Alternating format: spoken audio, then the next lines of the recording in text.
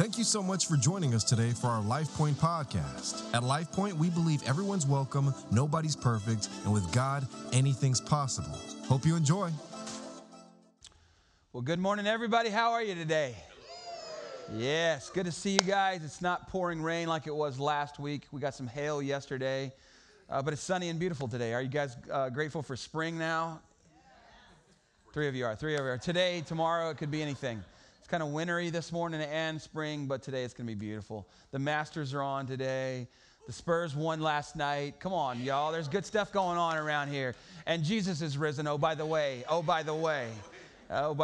So we're so glad you're here. My name is Danny Rivers, and I'm one of the pastors here at LifePoint. If you're a guest with us today, thank you so very much for being here.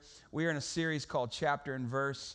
And man, I don't know about you guys. Maybe you guys don't love God's Word like I do, but this series has been absolutely a blast for me. Just kind of going through some of our favorite passages of Scripture and just kind of preaching verse by verse through them. If you missed last week, I don't like to toot my own horn. I'm not tooting my own horn. I just read the Psalm 103. Please go take a listen to that. Go to lifepointsa.com. Go to iTunes. Go to SoundCloud. Wherever you get your podcasts, go listen to that. We got it on Facebook too. Check it out. I promise you, it could just really give you hope and strength and encouragement. And it's funny because all these texts I picked out, and I picked them out knowing they were my favorites, but I really didn't understand the connective tissue that was a part of all of them. And that was just, it was all about Jesus, and it was all about, it's been all about the gospel and the gospel of grace and how somebody like me can be loved so much by Jesus that he would come and die on a cross for me is still an unbelievable thought for me. So this week, just real quick, I know you just heard this on the thing, but we got these cards in your chair, and these are not for our benefit. They're not like for decorations for the chairs, like to make the chairs look pretty. These chairs are not pretty. We will have much better chairs in our new space, I promise you. But these chairs are here, and they belong to this building, and so we're going to just leave them here and go get some new ones. Amen, somebody. So these are for you to take, and we have a bunch more of them in the lobby. We'll have stacks of them. Take all of them if you want to. Pass them out to your friends and give an invite. Here's what we know, that on Easter, this is the greatest opportunity that you and I have to reach our friends, our family, people who wouldn't normally go to church. There's some data out there that suggests that they are 4 times more likely to come to an Easter invite than they are to any other invitation that you might give all year long.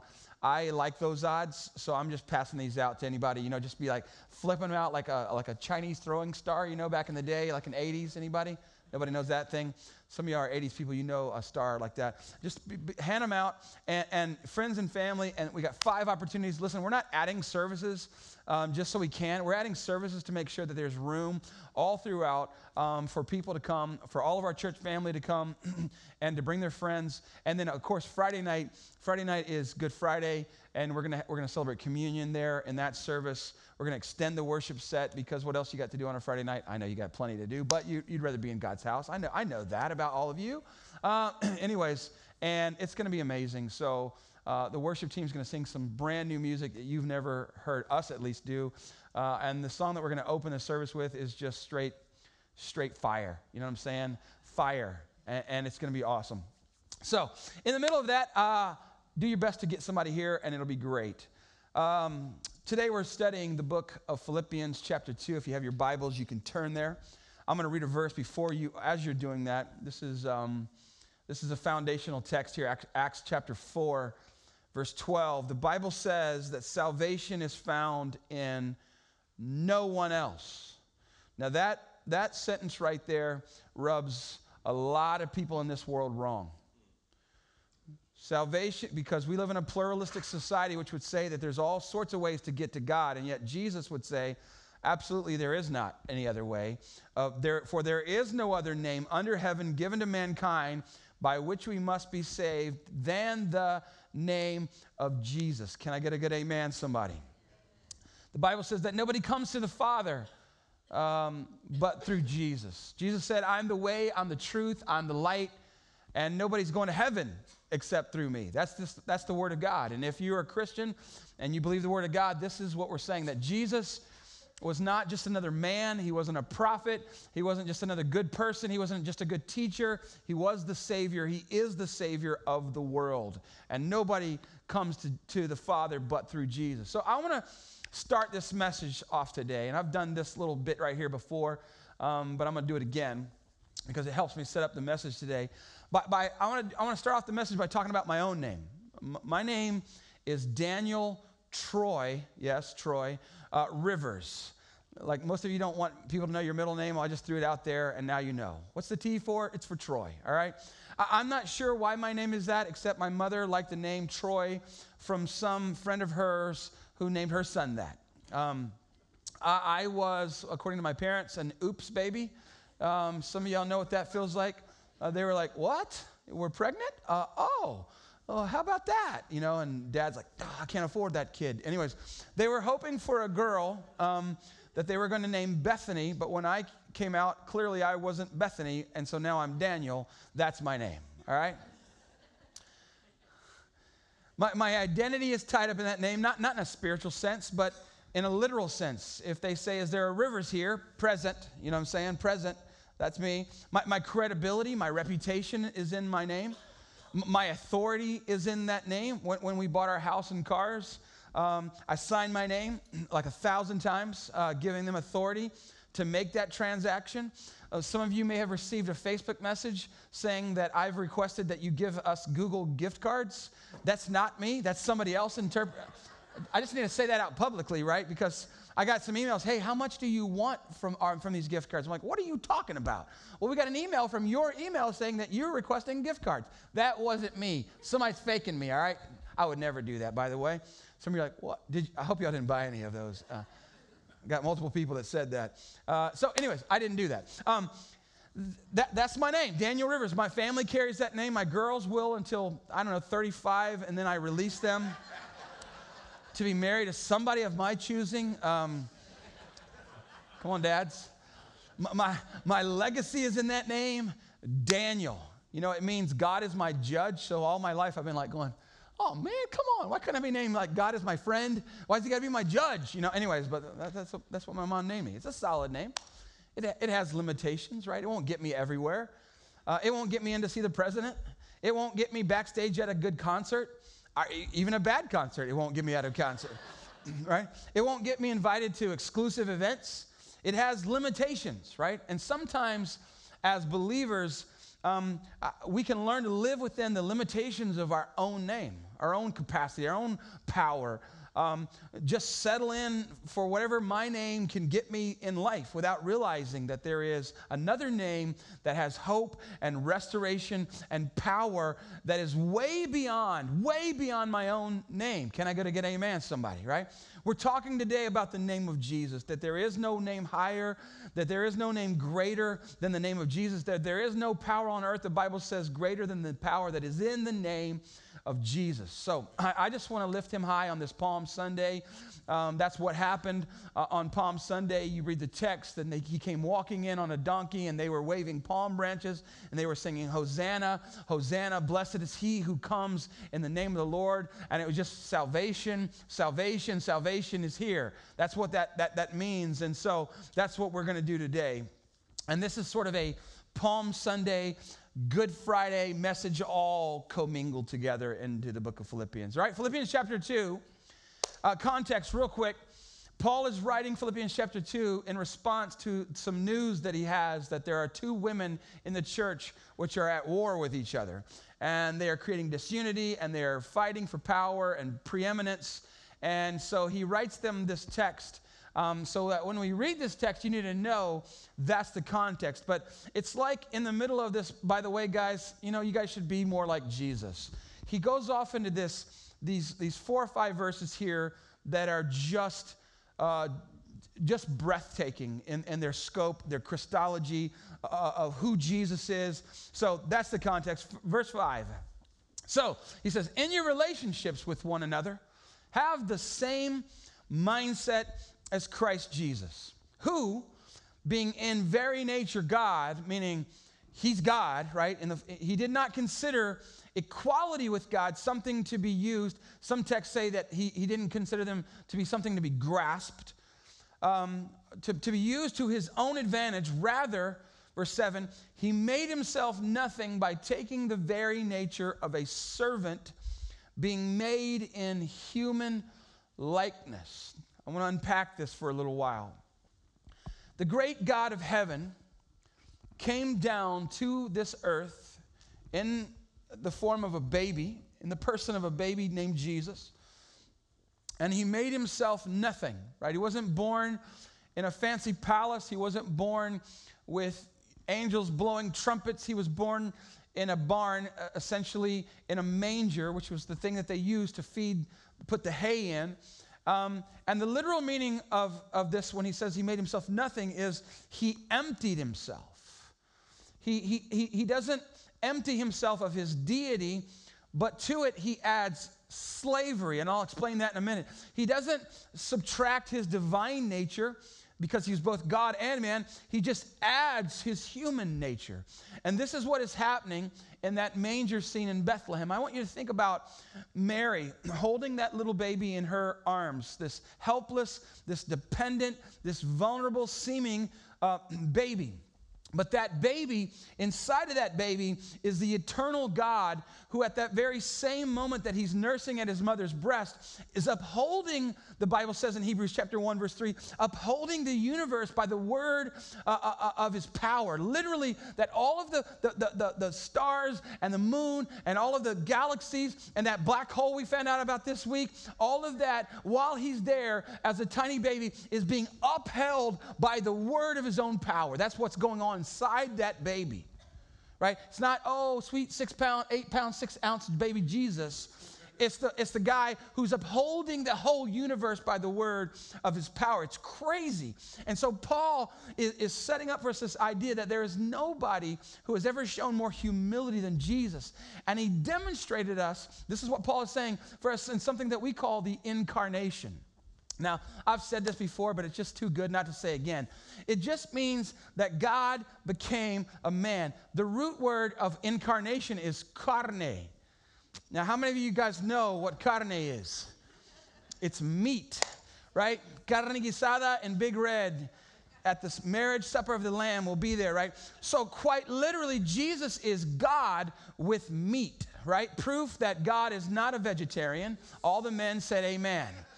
Little redneck theology for you right there, all right? But we have to understand exactly what was happening when Jesus came down here. Because like this week, as I began to just do my research on this text again, fresh and new, man, it came to me so powerfully that at times during this week in awkward places, I would just begin to weep like I couldn't believe it. That Creator put himself into creation, right? Timeless and eternal, enters into time and becomes subject to time. Seated on a throne, chooses to be born in a barn. Surrounded by angels singing his praises. Day and night, chooses to come to earth to be surrounded by people who despised, rejected, and ultimately killed him. This was the decision that he made. He's living in the richness and the splendor of heaven, and he chose to come into poverty and homelessness and to suffer as the man of sorrows. This is what Paul is trying to convey, that Jesus came to this earth and he veiled his power and his glory for the most part from the people. They had no idea who it was that was walking, that he lived a fully human life, all the while maintaining his godness. I just made that word up. He was Emmanuel, God with us, but he doesn't use those attributes to his own advantage, Paul says.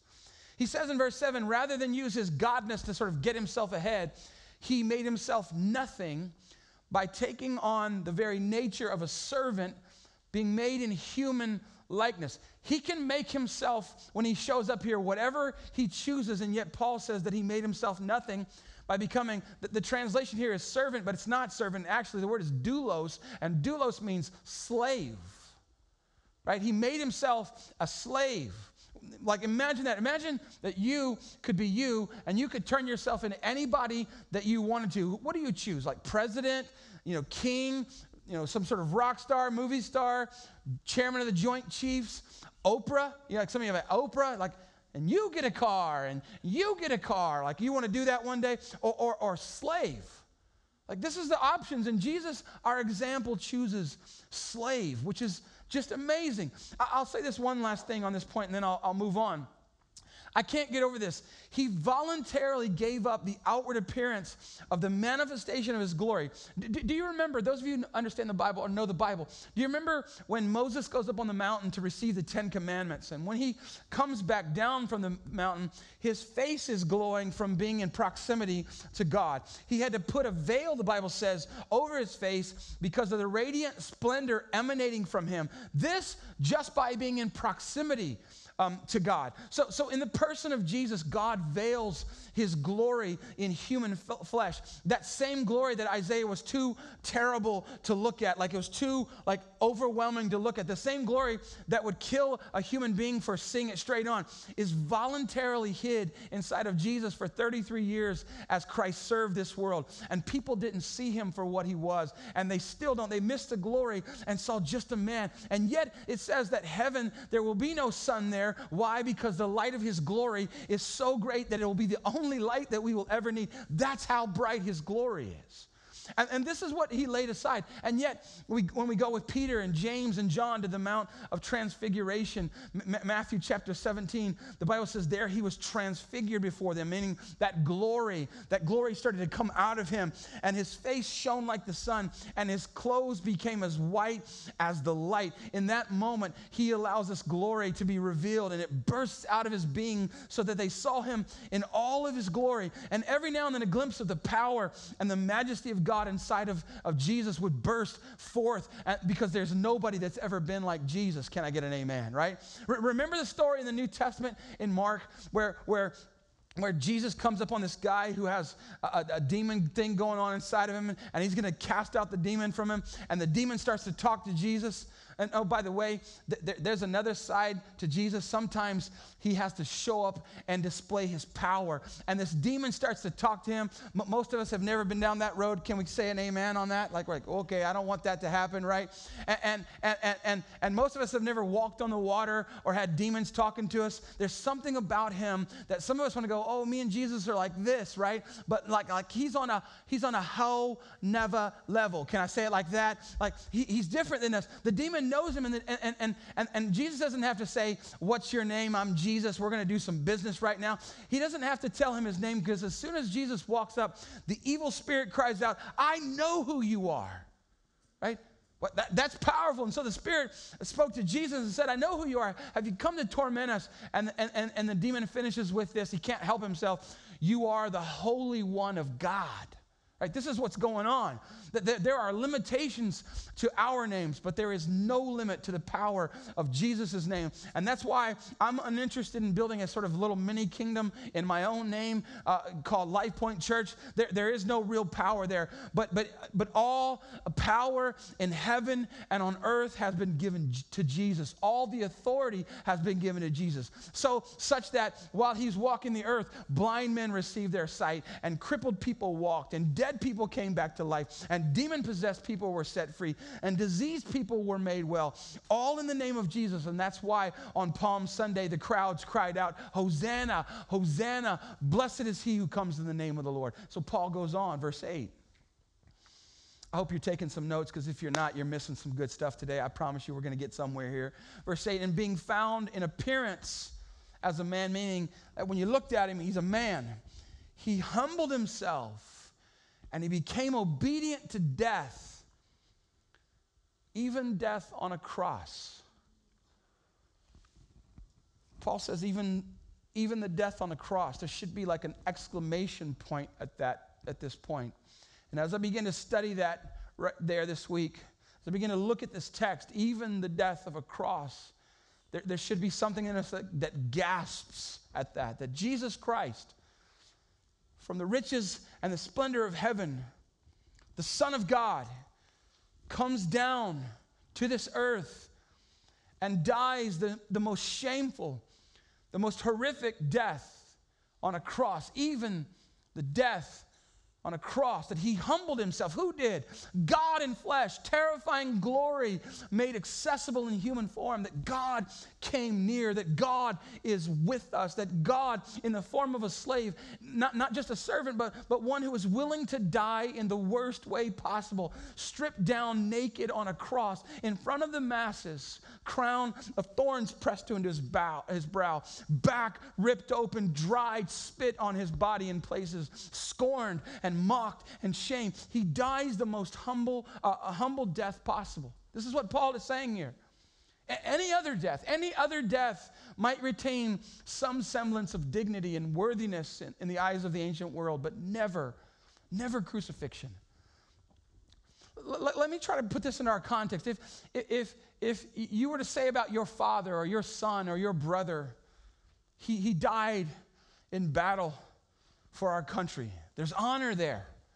And even in the horrifying reality of death like that, there's a kind of triumph and a glory. But to say even the death of a cross is like saying in our day, how did your son die? My son died of lethal injection. He died in an electric chair. Everybody knows what that means. He's a criminal. Not only was he a criminal, but he was the worst kind of criminal. That is what is implicit in the phrase, even the death of a cross. Shame, dishonor, disrespect. To the Jewish mind, this was inconceivable because Deuteronomy 21 says that cursed is everyone who hangs upon the tree. Like there's a curse placed upon anybody who is hung from a tree, from branches like Jesus was. Every last shred of dignity was torn from him, even the death of a cross. Down comes deity into humanity. Not just into humanity, but into slavery, into servitude for us. And not just into slavery, down comes deity into death. Even the unspeakable, shameful death, the cursed death, the death that proclaims this one bears the condemnation and the wrath both of God and man. Down comes deity into the death of a cross. Do you know what that means? It means that there is no death deeper than the abyss of the cross, enduring unimaginable agony of body, the rejection of his own people, the silence of the Father, the full weight of our sins laid upon his shoulders, the white-hot fury of heaven's justice that is due our rebellion, pressing down on him. Jesus plumbs the depths of pain and humiliation and abandonment and rejection and grief. He goes all the way down to the very bottom. There may be realms of suffering and sorrow and grief and pain in your heart so profound that you can barely acknowledge them as you just try day by day to keep your head above water. Pain so deep that you think nobody will ever understand except Jesus. There is no darkness so black that the light of his face cannot find you. This is what this means. There are no depths into which you may ever descend that you will not be able to find comfort from him there in your sorrows. Like, I don't know how lonely you might feel right now, but he does.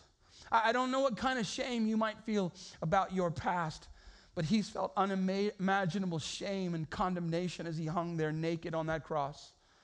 I don't know what you're dealing with, but he does. He knows. Listen to me. He knows. He knows. He plumbed the depths of shame and pain and humiliation. This is what Paul is saying. He knows, and he is here in this space, in this room. Now, why does he do all of this? Simple answer, love. Love for you. Love for me.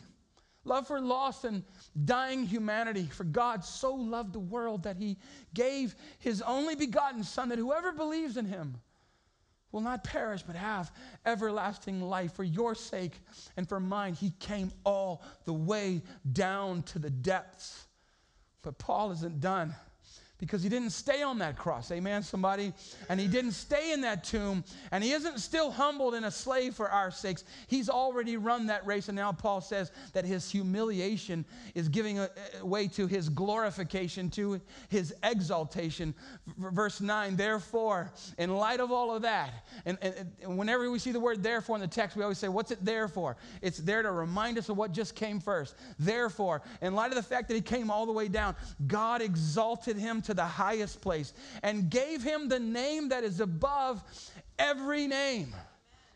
Right? God has highly exalted him. He was exalted when the stone was rolled away and the unbelieving guards fell to the ground as though they were dead. Right? He was exalted when Mary's tears in the garden were turned from grief to joy as she hears her master's greetings and she bends her knees and kisses his feet in adoration. God exalted him when doubting Thomas in an upper room sees the nail marks in his hands and feet and the wound in his sides, and he bows his knees and his tongue confesses, my Lord and my God, because he didn't believe before that. God highly exalted him when he sent the church out into the world, said, all authority in heaven and on earth has been given to me, therefore go and make disciples. All authority has been given him. God highly exalted him when before the eyes of 500 disciples, he ascended into glory, and there he sits now, the Bible says, exalted above every name, enthroned as the King of kings and the Lord of lords, and there he will remain reigning, because Isaiah said, of the increase of his government, there shall be no end. Amen. Verse 10, that at the name of Jesus, every knee should bow in heaven and on earth and under the earth, and every tongue confess or acknowledge that Jesus Christ is Lord, to the glory of God the Father. Now I want you to picture something with me just for a moment. Matthew chapter 25, there's this incredible description of that last day when all of humanity from Adam until that final day dawns.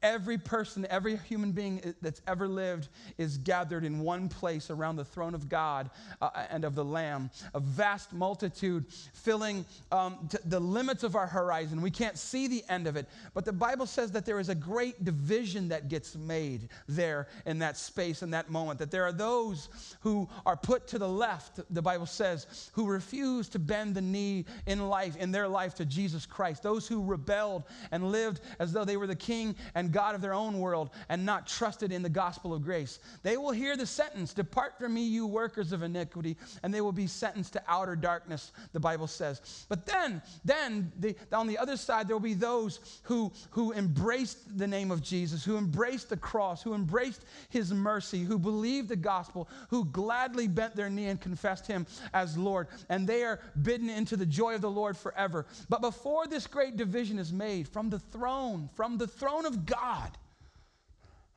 comes one name. From somewhere, the name of Jesus is called out. And from the epicenter of that throne, all across that massive humanity, there is a mighty wave that sweeps downward. And every single knee buckles under the weight and of the glory of the name of Jesus. And every tongue will begin to confess aloud, whether in joyful gladness or shame and horror that they missed it. Every tongue will confess his majesty, his power, his lordship. He is and he will be exalted because he made that downward descent into this place that we call earth. Therefore, God has highly exalted him and given him the name that is above every name, so that at the name of Jesus, like if you don't know who God is, his revealed New Testament, New Covenant name is Jesus. At the name of Jesus, every knee should bow in heaven and on earth and under the earth, and every tongue confess that Jesus Christ is the singular, only Lord, to the glory of God the Father. And if today you and I were to glimpse Jesus, we would see him exalted in glory. We would see him as Revelation does, seated upon a throne, ruling over angels and demons and men and women and the young and the old and the rich and the poor and the brown and the black and the white and the foolish and the simple, all over all. High and low. We would see him exalted. We'd see him lifted up. I want you to see the exaltation of Jesus the way that John saw it. He gives us a glimpse into what's going on in heaven right now in this space, right now in this moment. As we sit in this room in heaven, John says, and we find this dilemma in Revelation chapter 5. He says, then I saw in the right hand of him who sat on the throne a scroll with writing on both sides and sealed with 7 seals. And I saw a mighty angel proclaiming in a loud voice, who is worthy to break the seals and open the scroll? But no one in heaven or on earth or under the earth could open the scroll or even look inside of it. And that's a problem, because in that scroll was contained the unfolding of the end of the ages. It's the climax of God's redemptive salvation plan. It's the way he's going to banish Satan into hell forever. It's the way he's going to lift us up. And the Bible says he's going to wipe away every tear from our eyes. No more death, no more sorrow, no more sickness, no more pain, no more depression, no more anxiety. And it's in this scroll. All of this story is in this scroll, but nobody can open it. And John, he says, starts to weep because there's a story, but nobody can open the story. There's a victory coming, but nobody can unlock the victory. And there's a pause in heaven. And then somebody steps forward. And we see that happen in verse 6. And he says, I saw a lamb looking as if he'd been slain. By the way, that's past tense. This is Jesus, by the way. He takes the scroll. And when he does, when he takes the scroll out of the right hand of he who sat on the throne, everybody goes down. The living creatures, the elders, the angels, everybody goes face down, bowing down. And they sang a new song, verse 9, that says, you are worthy. And they're talking about Jesus now, to take the scroll, to open its seals. How are you worthy? Because you were slain, and with your blood you purchased men for God from every tribe and language and people and nation. And you have made them to be a kingdom and priests to serve our God. It's an unbelievable scene right here. Nobody's worthy enough to open the scroll, but the Lion of the tribe of Judah, the Lamb who was slain from the foundation of the world, steps up and says, give that scroll to me. You know, Revelation 8:1 says that there will be 30 minutes of silence in heaven. Can I just talk to you about the greatness of Jesus for a few more moments? That there'll be 30 minutes of silence in heaven. Why is that? Nobody knows for sure. But in my own imagination, I have to think that this is as the bride of Christ, when we get our first glimpse of Jesus, the one who died for us, the one who came down, made that awful descent the way he did, the one who shed his blood for us, that the one who our souls have been longing to see all along, and we didn't even know it. Maybe there's 30 minutes of silence because for the first time we see the greatness of our God, and we are left with nothing to say. We are stunned into silence. I think that collectively we will have nothing to say in that moment, but in our minds, you are the most amazing thing I have ever seen, and you are stunning. In fact, you're scaring all of us to death right now because of your beauty and because of your splendor, because of your blinding radiance, because there is no one like Jesus. That heaven, the Bible says, is lit up by Jesus. That's how bright he is. And his pure radiance is all the light that we'll ever need there. That there is no hint of darkness in heaven. There is no hint of immorality or scandalous talk. Nothing less than the beauty and the radiance of God. And maybe we stand there for 30 minutes, jaws drop to the floor, as we look around and we see what John the Revelator saw.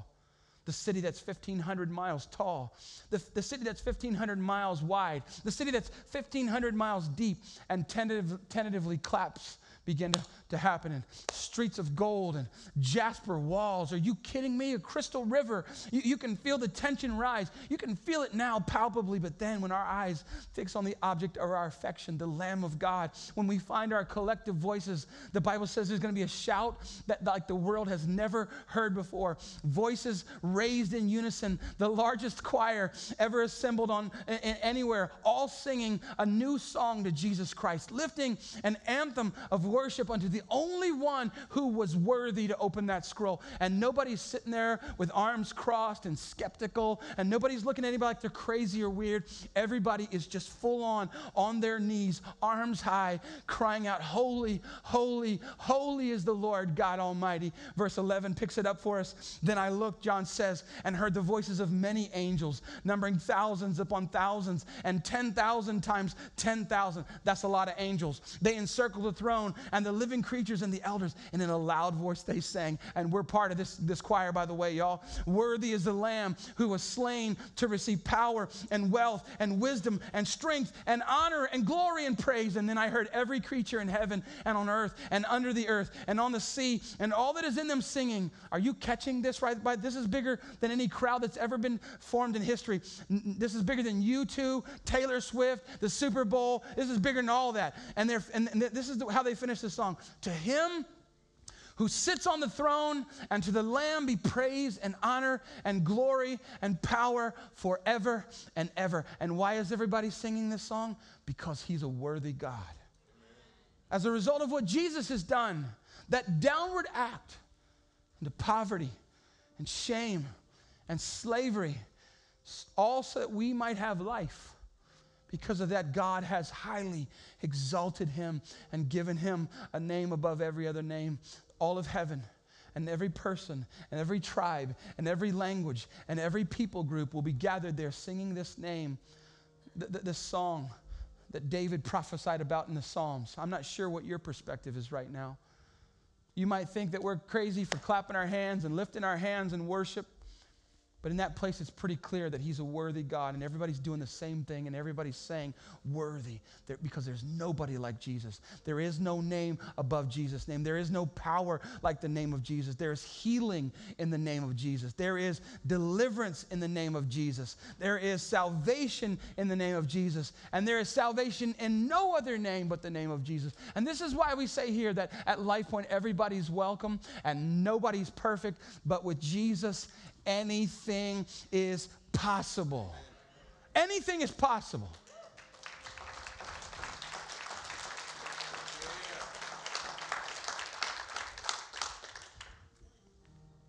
Here's my prayer for all of you and for all the people that you may invite this week. I hope that when that day happens, when there's that great division that Matthew writes about, prophesies about in chapter 25, that's not the first time we see how great our God is. That's not the very first time that we bow our knees and say Jesus is Lord.